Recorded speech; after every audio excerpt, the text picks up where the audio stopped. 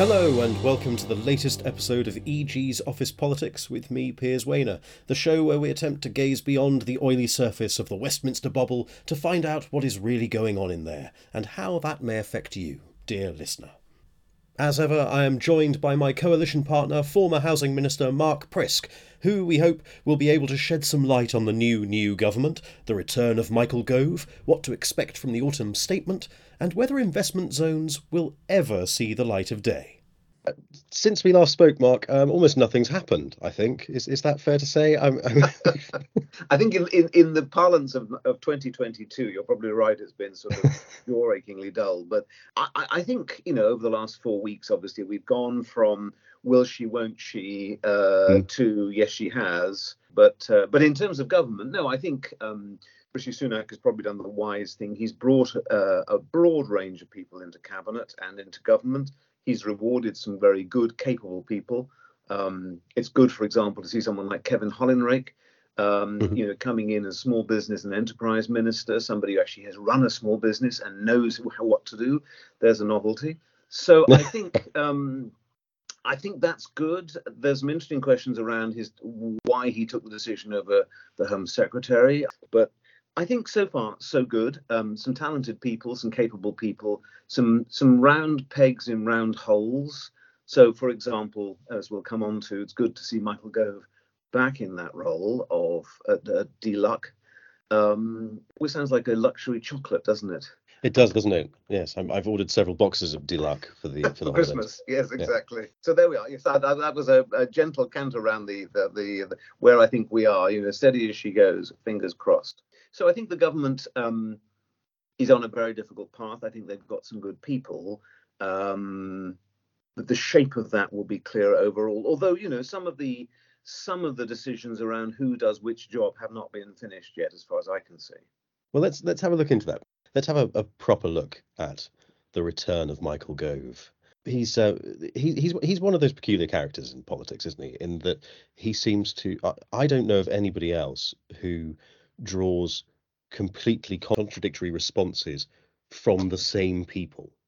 Yes. Like I've heard from people saying, "Oh, Michael Gove. I mean, he's you can't trust him. He's such a politician, but he does deliver. You can people saying that he's got an amazing grasp of the brief, and then it's."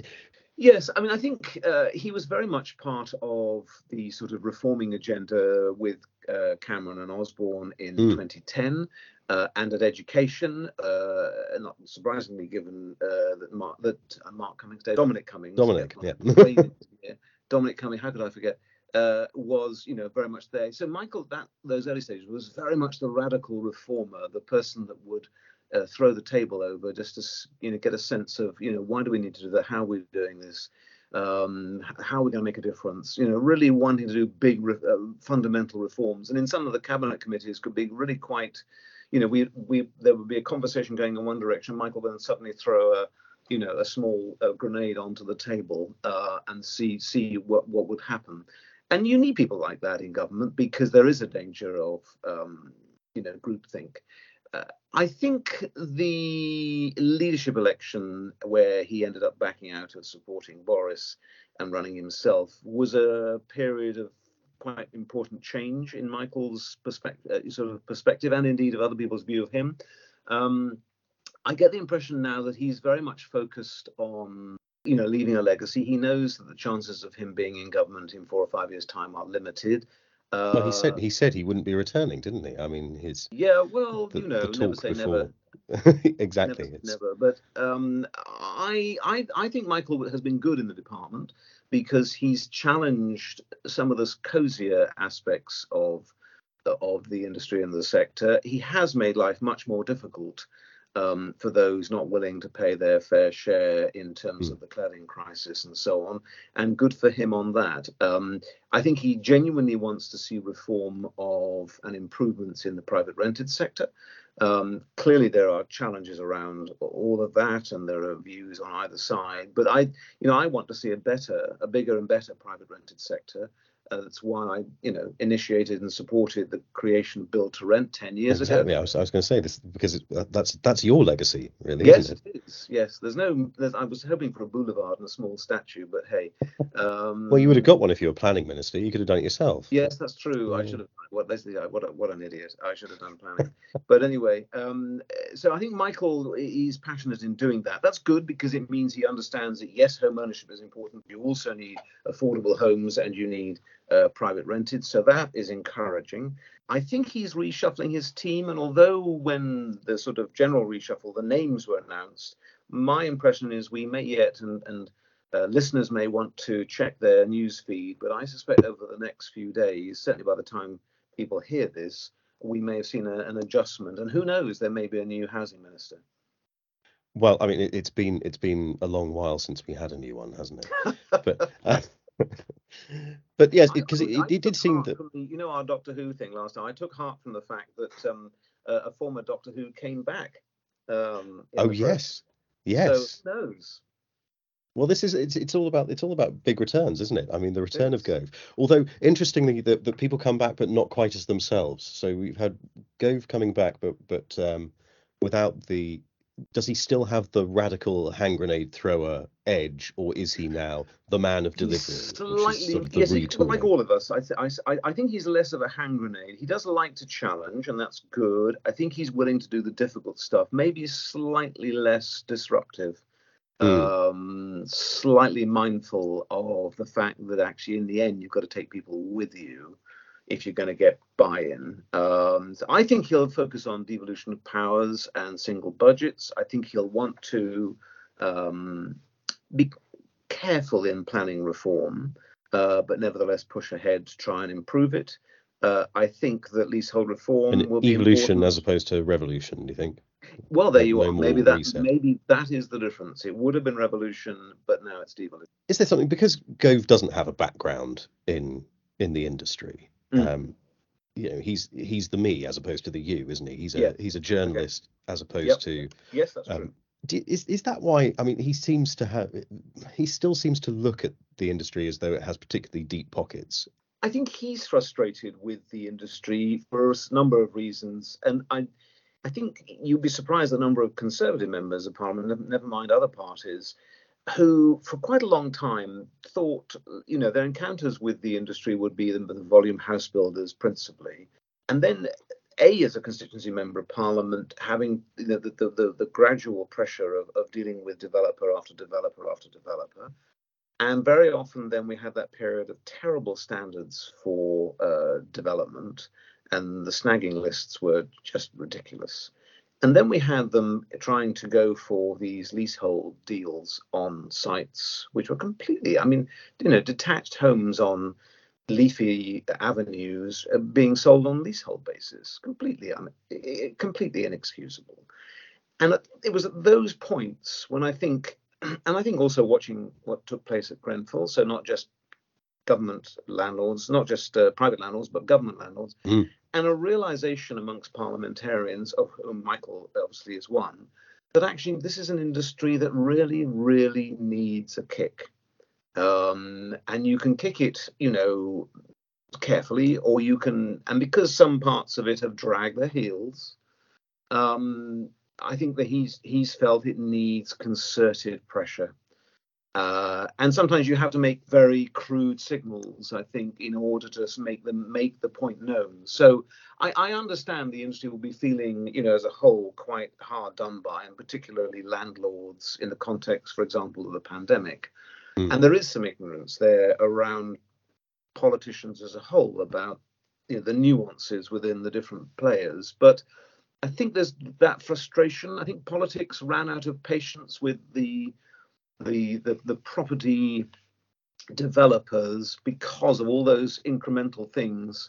They were getting flack from the constituency about things that were not acceptable. They were seeing flat denials from certain groups. They were watching the terrible events of Grenfell and thinking, actually, there's some deep-seated problems here, and it needs a really intense shake-up.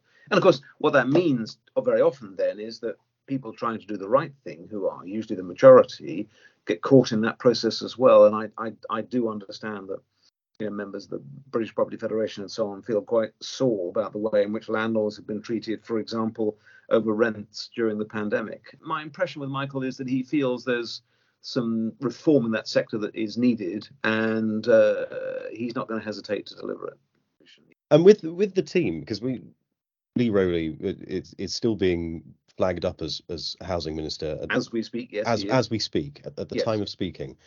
But we've got the wild card, haven't we? Which is that we've had Lucy Fraser coming in, and this is something that I thought was quite interesting, and we were talking about this before we hit record. So let's do a quick recap. But she's come in as Minister of State, and she's the only Minister of State in that little group, isn't she? Yes. Which gives her seniority. That's correct. So Minister of State is the role so I was Minister of State, and it's the level of minister just below cabinet. But you're right. And we spoke before about that. It's kind of it's the delivery. Yes, so it's for you. I think Lucy's going to be Michael's right hand woman. I think they worked closely in the past, and I forget which department now, but that's probably about 400 reshuffles ago. And she's bright. She's got a strong legal background. I think she'll be the driver there. Lee, I have to say, has been very practical, very sensible, very purposeful. I hope he'll have a role. I suspect he may be pushed more in the devolution area, with the Secretary of State taking the lead. And actually, Lee would be very good in that regard. So we'll wait and see. I think the other thing they've done quite wisely, so in the Truss administration, and to a degree under Boris, you had a housing minister, but you also had a separate homeless minister dealing with homelessness. And that's fine. I mean, in my days, as we were discussing earlier, I was housing minister, but I had nothing to do with the planning system. And that was partly because Eric Pickles, my Secretary of State, wanted to allow me to focus on housing and local growth and not be drawn into individual cases where I may have to call it in and stop it, and creating a contradiction. So other ministers dealt with all the planning casework. So we'll see how that's done, and the portfolios will, I think, probably give us a clue as to Michael's priorities. Yes, I mean it would be very strange to have a Minister of State and for them not to have the housing brief, wouldn't it? I mean, because that would massively that would be a statement, wouldn't it? That would be saying we are deprioritizing housing in favour of whatever it is that, yes, but is. Don't forget the department is the Department for Levelling Up Communities and Housing and Planning, and that includes the relationship with the other parts of the union, so Scotland and Wales. So Michael is the lead minister in that area, and that. Yes, well, he's got a new title, hasn't he? I mean, as part of that, is it? Yes, it's Minister for Intergovernmental Affairs Relations or something. Yes, which something utterly nebulous. Yes, so it passes all the possible civil service tests on that basis. I would have thought, certainly by the time we're just dusting away our Guy Fawkes bonfires, I think probably it'll be sorted. Going back to Michael Gove, he was on the airwaves saying that the boring is back, wasn't he? Yes. And the dullness dividend, and the narrative definitely was, wasn't that an exciting little holiday that we had with Liz Truss, but now thank goodness it's over, and you can. Is that a fair assessment? Do we think that anything is going to be dull? We've got the autumn statement coming up, which is going to reveal the 50-50 split between spending cuts and tax increases. Yeah. Which that is going to be incredibly hard for quite a lot of the Conservative Party to stomach. The idea of the tax rises, especially. I think it is going to be extremely difficult. I think by pushing it out a couple of weeks, the data that they'll use for making the final decisions will be more reflective of the calmer waters that we're in, and therefore, it's a little bit like investments, isn't it? When things are going really badly, that's exactly the moment not to sell. If you can hold your nerve and just wait until things calm down, the chances are you'll get a better outcome. And I think also, if you're an incoming government, an incoming prime minister, to have the most important financial announcements, which will shape everything you do, 4 days after you've come into number 10, is wiser just to put that out a couple of weeks, no more. and just to have a chance to reflect on what you're trying to do overall, how that will be seen in the markets, whether it's realistic, how does that work in terms of fairness to those who are vulnerable or elderly or whatever, and how do we strike that path? I think that's wise. So yeah, I think you talked about the dullness dividend, and it's one of those terrible political cliche kind of phrases which people use, but actually in a funny way, some people have argued that if you wait the 2 weeks, which they're going to, the fact that the rates on gilts, for example, have now dropped back noticeably to where they were before the infamous mini budget in September, means that actually you can now calculate on a slightly rosier prospect. Yeah. So, I mean, my instinct is that there will be freezing on tax thresholds, but they'll do it for a slightly longer period. I think they'll be wary of doing too much sharp tax rises at the beginning of the process, because the next 12 months is going to be tight anyway.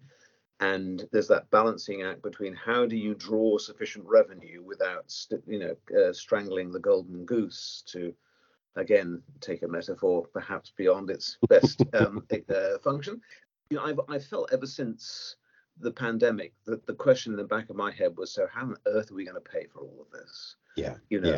There was stuff they needed to do, and I was absolutely clear in my mind that the furlough was needed, and it needed to be quick, and that meant that if you do it quickly, more people get the money they need, but it also means that there'll be more money wasted. It's just a simple fact. So sometimes you have to bite the bullet and say, we need to act. That is the overwhelming priority. Off we go. But at the end of the day, we'll have to pay for it. It's like everyone's credit card bill. You can have a very nice Christmas, but at some point you have to pay for it. And the longer you leave it, the more expensive it becomes. And we've had that issue of not only are we paying off the Christmas bill, but it's almost as though the car's exploded as well, isn't it? That you've got the Ukraine crisis coming along. Yes. You've got the cost crisis. Everything is just happening so rapidly in sequence. Well, and I think if you took away the mini budget scenario, we would be going in this direction anyway, because of the shift in energy prices and what was happening just before that already, which was we were starting to see inflation, rise after a period of 10 years when essentially money was, almost free to borrow, 0.5% or whatever. I appreciate that's not the case for mortgage holders. They won't feel that was free. But nevertheless, we're now moving back into a period which for people in their 30s is unfamiliar in their working lives, which is a period now in which inflation and therefore interest rates are a regular thing to think about in terms of how you plan your life. In a sense, that's normality coming back. The problem has been that the impact of the energy crisis has made it a sudden process, rather than what would I think everyone would have preferred, been a gradual step, by step over a couple of years, and then we get back to where we are. So we're all having to grasp this, quickly. I think it will be difficult on the 17th of November, and I think there will be some painful decisions, but I don't think it will be as bad as it might have been.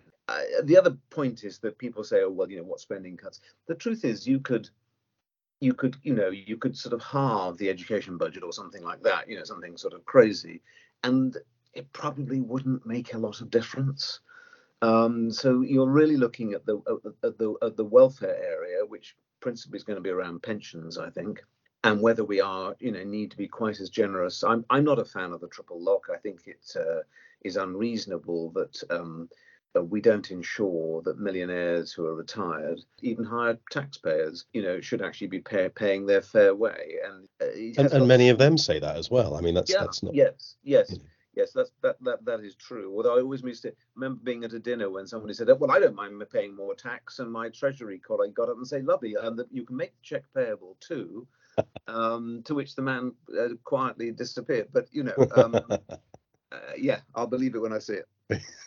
Well, let's have a look into that, because we've got there's a little bit of a conflict, isn't there? Because things like the triple lock, which you mentioned, are manifesto pledges, aren't they? They're yes. 2019 manifesto. And what Rishi Sunak has done, because he was never likely to be the unity candidate, was he? I mean, there was too many people talking about. I don't think that person exists. Yes. No, quite. I think you said before that you could only have a unity candidate if you had any sense of unity within the party. Was that Yeah. you? Was that me? I think I have made that remark. Yes. Yeah, I resemble that remark. That Yes, I idea of think going back to the 2019 manifesto. yeah, I think it's basically saying, look, at the end of the day, the public expect you to do what you promised to do at the last election, and there's unfinished business there. Not surprisingly, given the imposition of a pandemic slap at the beginning of a Yeah. they get elected in December 2019, and we're into the pandemic in March 2020. So with respect to some critics, no government would have made as much progress as they would like to. Here we are 3 years on. So yeah, I think he's right to say, right, we've got a manifesto, and also the other benefit of that is it's what the public expect, but it's also what you can legitimately say to your parliamentary colleagues. This is what we were elected on, so let's Yes. go and deliver it. And I think that's right and proper. It also means that the prospect of some form of reduction in spending and rises in taxes, is going to cut across some of that. That we've got to be clear. And then there are some of the things that Liz Truss's short-term administration came out with around investment zones and fracking Yeah. and so on, that clearly just have to be, dealt with quickly and promptly. And then you can get back to those areas where we want to go. I think the interesting question is, from all of that, where will people prioritise, and what will people, particularly reformers like Michael Gove, want to prioritise? Yes. Yeah. And that's an interesting point, isn't it? That the 2019 manifesto was in many ways incredibly generous, wasn't it? There was Yes. for example, the Levelling Up Fund, just to pick one, but quite an important one for our audience, that's a 4.8 billion pound package, and the first 1.7 billion pound tranche has been allocated, but only I think it's 187 million pounds has actually been dished out.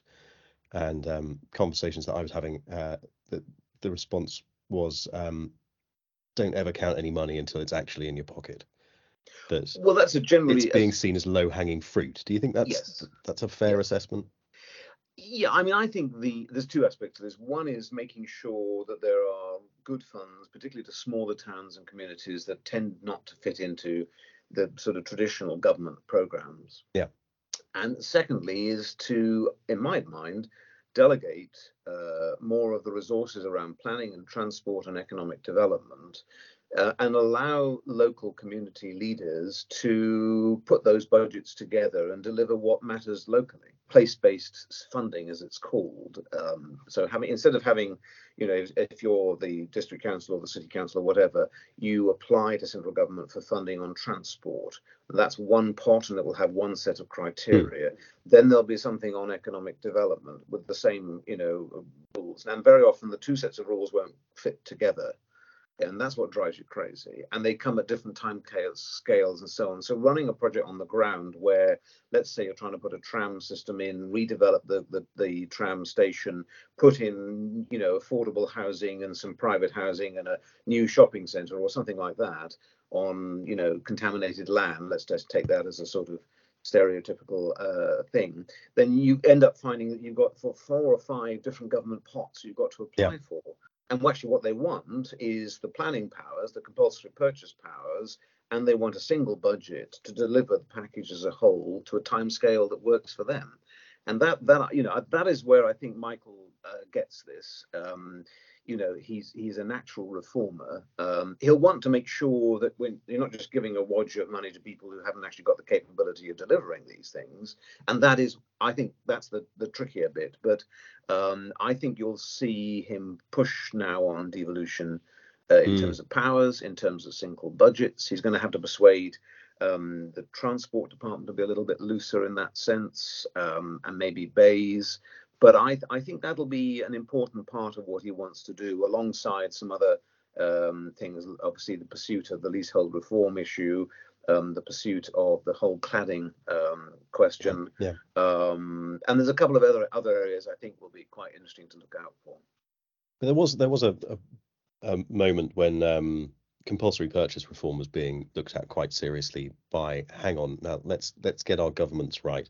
So the caretaker government before the Truss government, that was That was being Yes. floated quite seriously. And So it seems some, that might be coming back as part of this, because yeah, it's I mean, obviously it's I think revenue positive for the Treasury. yes. So the way I look at it is that Greg Clark was trying to, he was in the caretaker role over the Yeah. summer, did a very good job in actually just saying, right, what's on the agenda that's been started? Let's finish these. Let's get these out the door. So a major devolution bill, a major devolution deal in the Midlands, some important planning progress, pushing forward on some of the leasehold issues and so on. Then you had Simon Clarke, who was barely, got his feet under the table for 10 minutes. And before he'd gone, and we're back to Michael Gove. So I think all those things that we were talking about, 8 weeks ago, 10, 12 weeks ago, it's, back to the future or forward to the past or whatever, but that's where we're going to be. So for example, I think on planning, we will see changes, but they'll be more incremental. Yeah. I get the impression that ministers get the argument that actually, if you just don't have enough planning officers, you just cannot service the number of planning applications that you need to. And so there's going to be a question about how you do that. That may be around planning fees. There may be a bit of innovation around that. I think that's a good area for the industry to push on. I was hearing some talk on that with the potential for using some sort of land value capture, and then potentially ring fencing part of that for planning departments, which seems I mean, that seems a little bit like a Lib Dem idea, really. Well, I always slightly, there's I have a sharp take of in-breath whenever the land value capture comes along, because we've been around this block since the 1960s. It even predates me. It's Henry George, isn't it? It's the Henry George Foundation back again with the original version of Monopoly. Well, there is a sort of an old, idea which is that whatever your proposal for policy is, one day it'll be relevant. You just keep, bringing it back, dusting it off, and I'm sure there's an entire Yes Minister episode based on that. But what I would say is, why can't we make planning game simpler? I was never happy. I came into the housing brief after they'd made the decision and had pushed through the notion of not only having the sort of traditional Section 106 arrangements, but let's add on top SIL. Yeah. And my view was, no, surely to goodness we can come up with something that's a simpler system that is clear before you start, so that developers can actually work out that it's going to be this percentage, and they can put it on their assessments of the viability of sites, and that you have one lead authority, and the total pot of money is agreed in principle, and then that's ring fenced. The development moves on. What the local authorities then choose to do with it in terms of bus lanes or school paths, whatever, that's a separate thing, and they can get on with it. But the notion of trying to itemize every part of this is just bonkers. And so obviously, as minister, that's what you introduced, isn't it? You introduced a very clear, simple system, and that's what we have today. Oh, hang on, wait. Well, actually, I was housing minister, and this comes to an interesting. I was housing minister, but I was never planning minister. Nick Bowles had that job. So that was outside my brief, and I did chunter at some length about it and got told to get back in my box on several occasions. So I failed lamentably to persuade the Colonel Bowles on that one. And they just implemented the bloody thing, so I think that was the challenge for it. But I just, when people start talking about land value capture and so on and so forth, just think, why do we have to make these things more complicated? And wasn't SIL was introduced to be simpler, wasn't it? I mean, that was the intention of it. It was meant to be incredibly simple, and yet even that's become sort of far more complex in its actual operation. Well, in the moment it was introduced in addition to 106, it was all. I just, I said, I said various things, which probably not repeatable on a before the watershed, as they say. Tune into Office Politics After Dark for that full conversation. Yeah, we could do it. Maybe not. I do think one of the areas that is coming up the agenda fast is how on earth housing associations and others deal with retrofitting, particularly for the environmental issues and building safety issues. And that's an area where we may see some more positive suggestions and ideas in terms of any statements from Michael's department. So I think that is an area where there's a lot to do.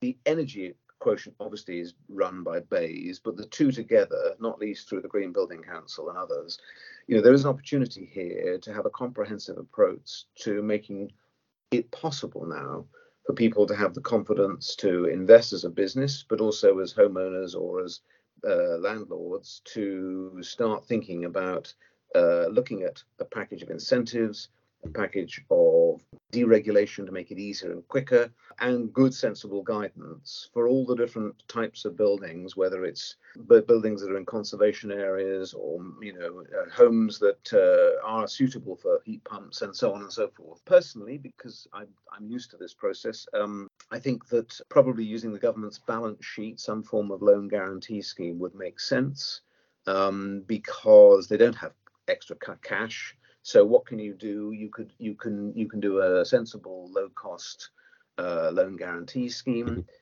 What's needed is a clear long-term path. This is going to take 10 or 15 years to do this. The notion that we're going to have all our houses up to scratch in terms of EPC standards by 2030 or something is bonkers. Ain't going to happen. So, but what you need to do is you need to set a path, and you need to show to people why it's actually very much in their interests to do this, and then you'll get buy-in, and they will then pull the thing. If you start trying to tell people thou shalt do this, they'll say, great, who's going to pay for that then, and why should I do it, and what you start getting resistance. The wisest thing is always to show, hey, you're missing out. And people lean in and say, really? Well, no, that will be, and then you've got them. But that does appear to be quite a shift from the brief interlude of the Truss administration, where all of those environmental guidances and so on suddenly became, they were on very shifting sand, weren't they? Yes. I was talking to people who were saying they were now uncertain as to whether the EPC targets, certainly the deadline, whether that was even going to be there anymore. I was talking to other people saying that it could be shifted, talking to still more saying that the deregulation was going to come with defunding, and people just tearing their hair out thinking, what's happening? Are we now in a position where that's, again, we've gone backwards? We can just kind of erase that bit from the timeline and say, as you were, whatever you thought was going on before Liz Truss became Prime Minister, that's pretty much what's going on now. I think and that will return some confidence. The approach now will be based on facts and pragmatic common sense, I would hope, and that would be that looking at the people involved. That's how I would see it, instead of an ideological or passionate desire and believing that actually if you just sweep all of this away, these things will automatically happen. There is a kernel of truth in some of the arguments, though, which is, anybody involved in the planning process knows that the number of different statutory undertakers, to call them their, the English Heritage and Natural England and all the rest of the Environment Agency and all the rest of them, it isn't just the local planning authority that causes problems for planning. It's the whole process of that consultation. And I've always felt that there should be a lead authority and there should be a time limit by which they need to be involved. And there also needs to be some sensible pragmatism. I mean, as a housing minister, I should say that the greater crested newt was one of my great bugbears, if a newt can be a bugbear. I'm picturing it now. Yes, because there were several schemes in which, in this country, I think we over-engineer these things. So there was a development which was to have a light roadway going through the middle, and one of the statutory undertakers had insisted that because there was evidence of the greater crested newt, the male newt on one side and the females on the other side, that they should be able to link through. And you might think, well, that's fine, but the link through was a tunnel through which you could drive a Range Rover.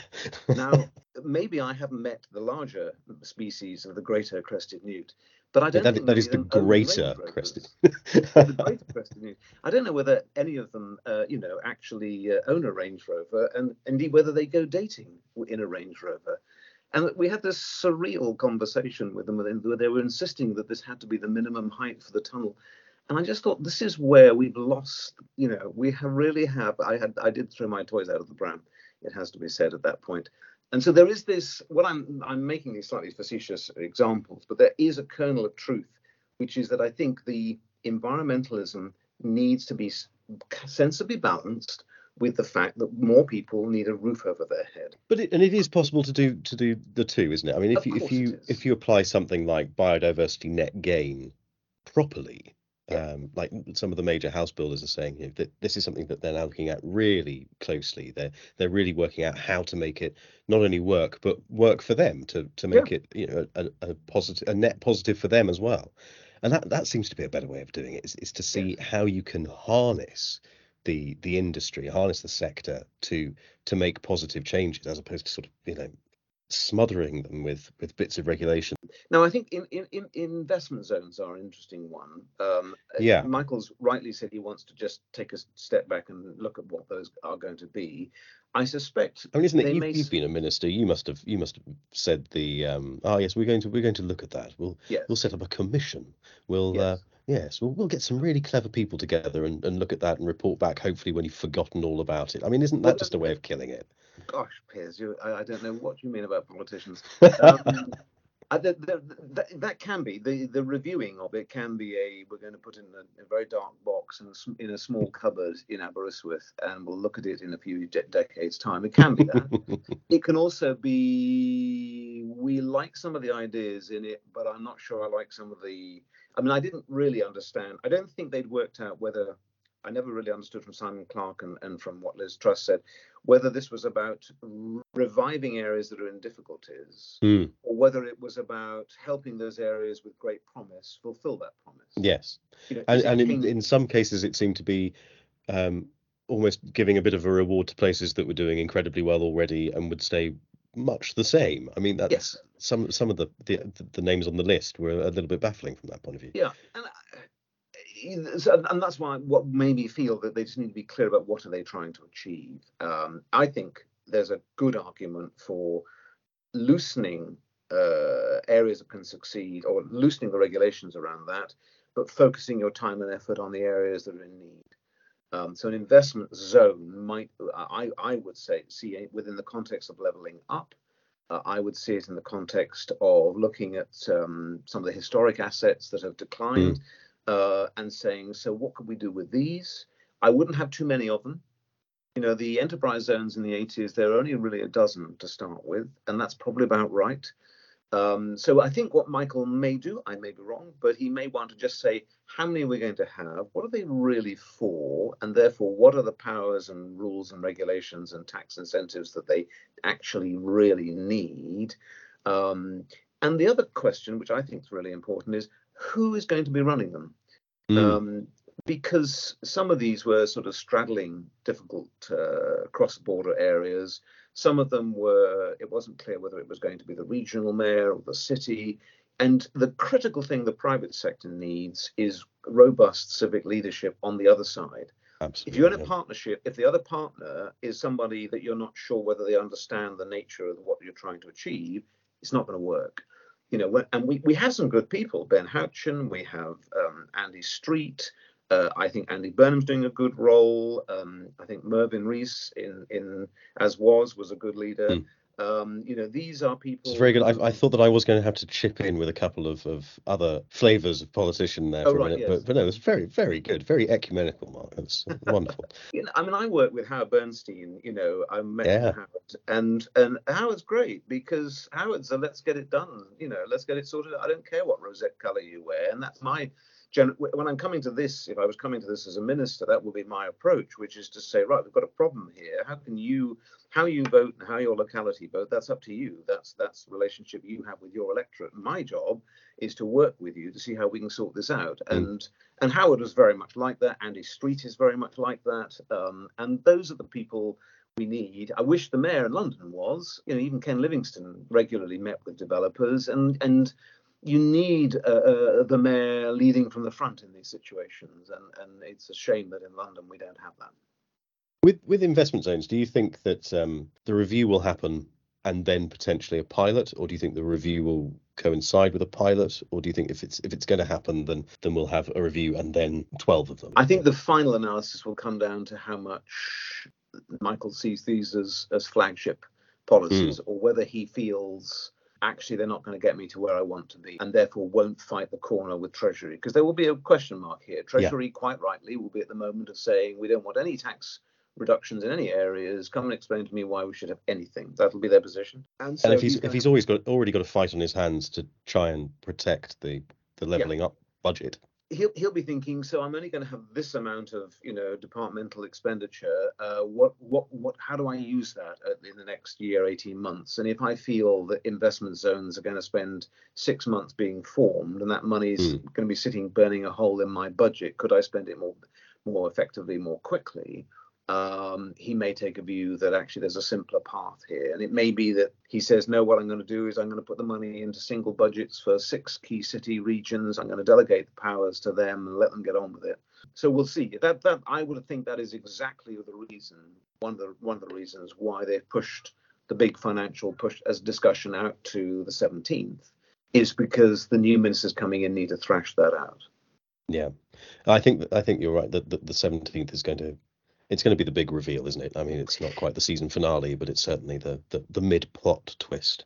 I think it'll be the mid-plot twist. I think then they'll almost certainly do a statement by the different departments in the following days. And I would have thought Michael will be one of those. Transport will be another.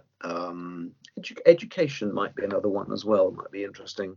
Well, there's been some interesting talk about education and skills, hasn't there? And it seemed a little bit that almost the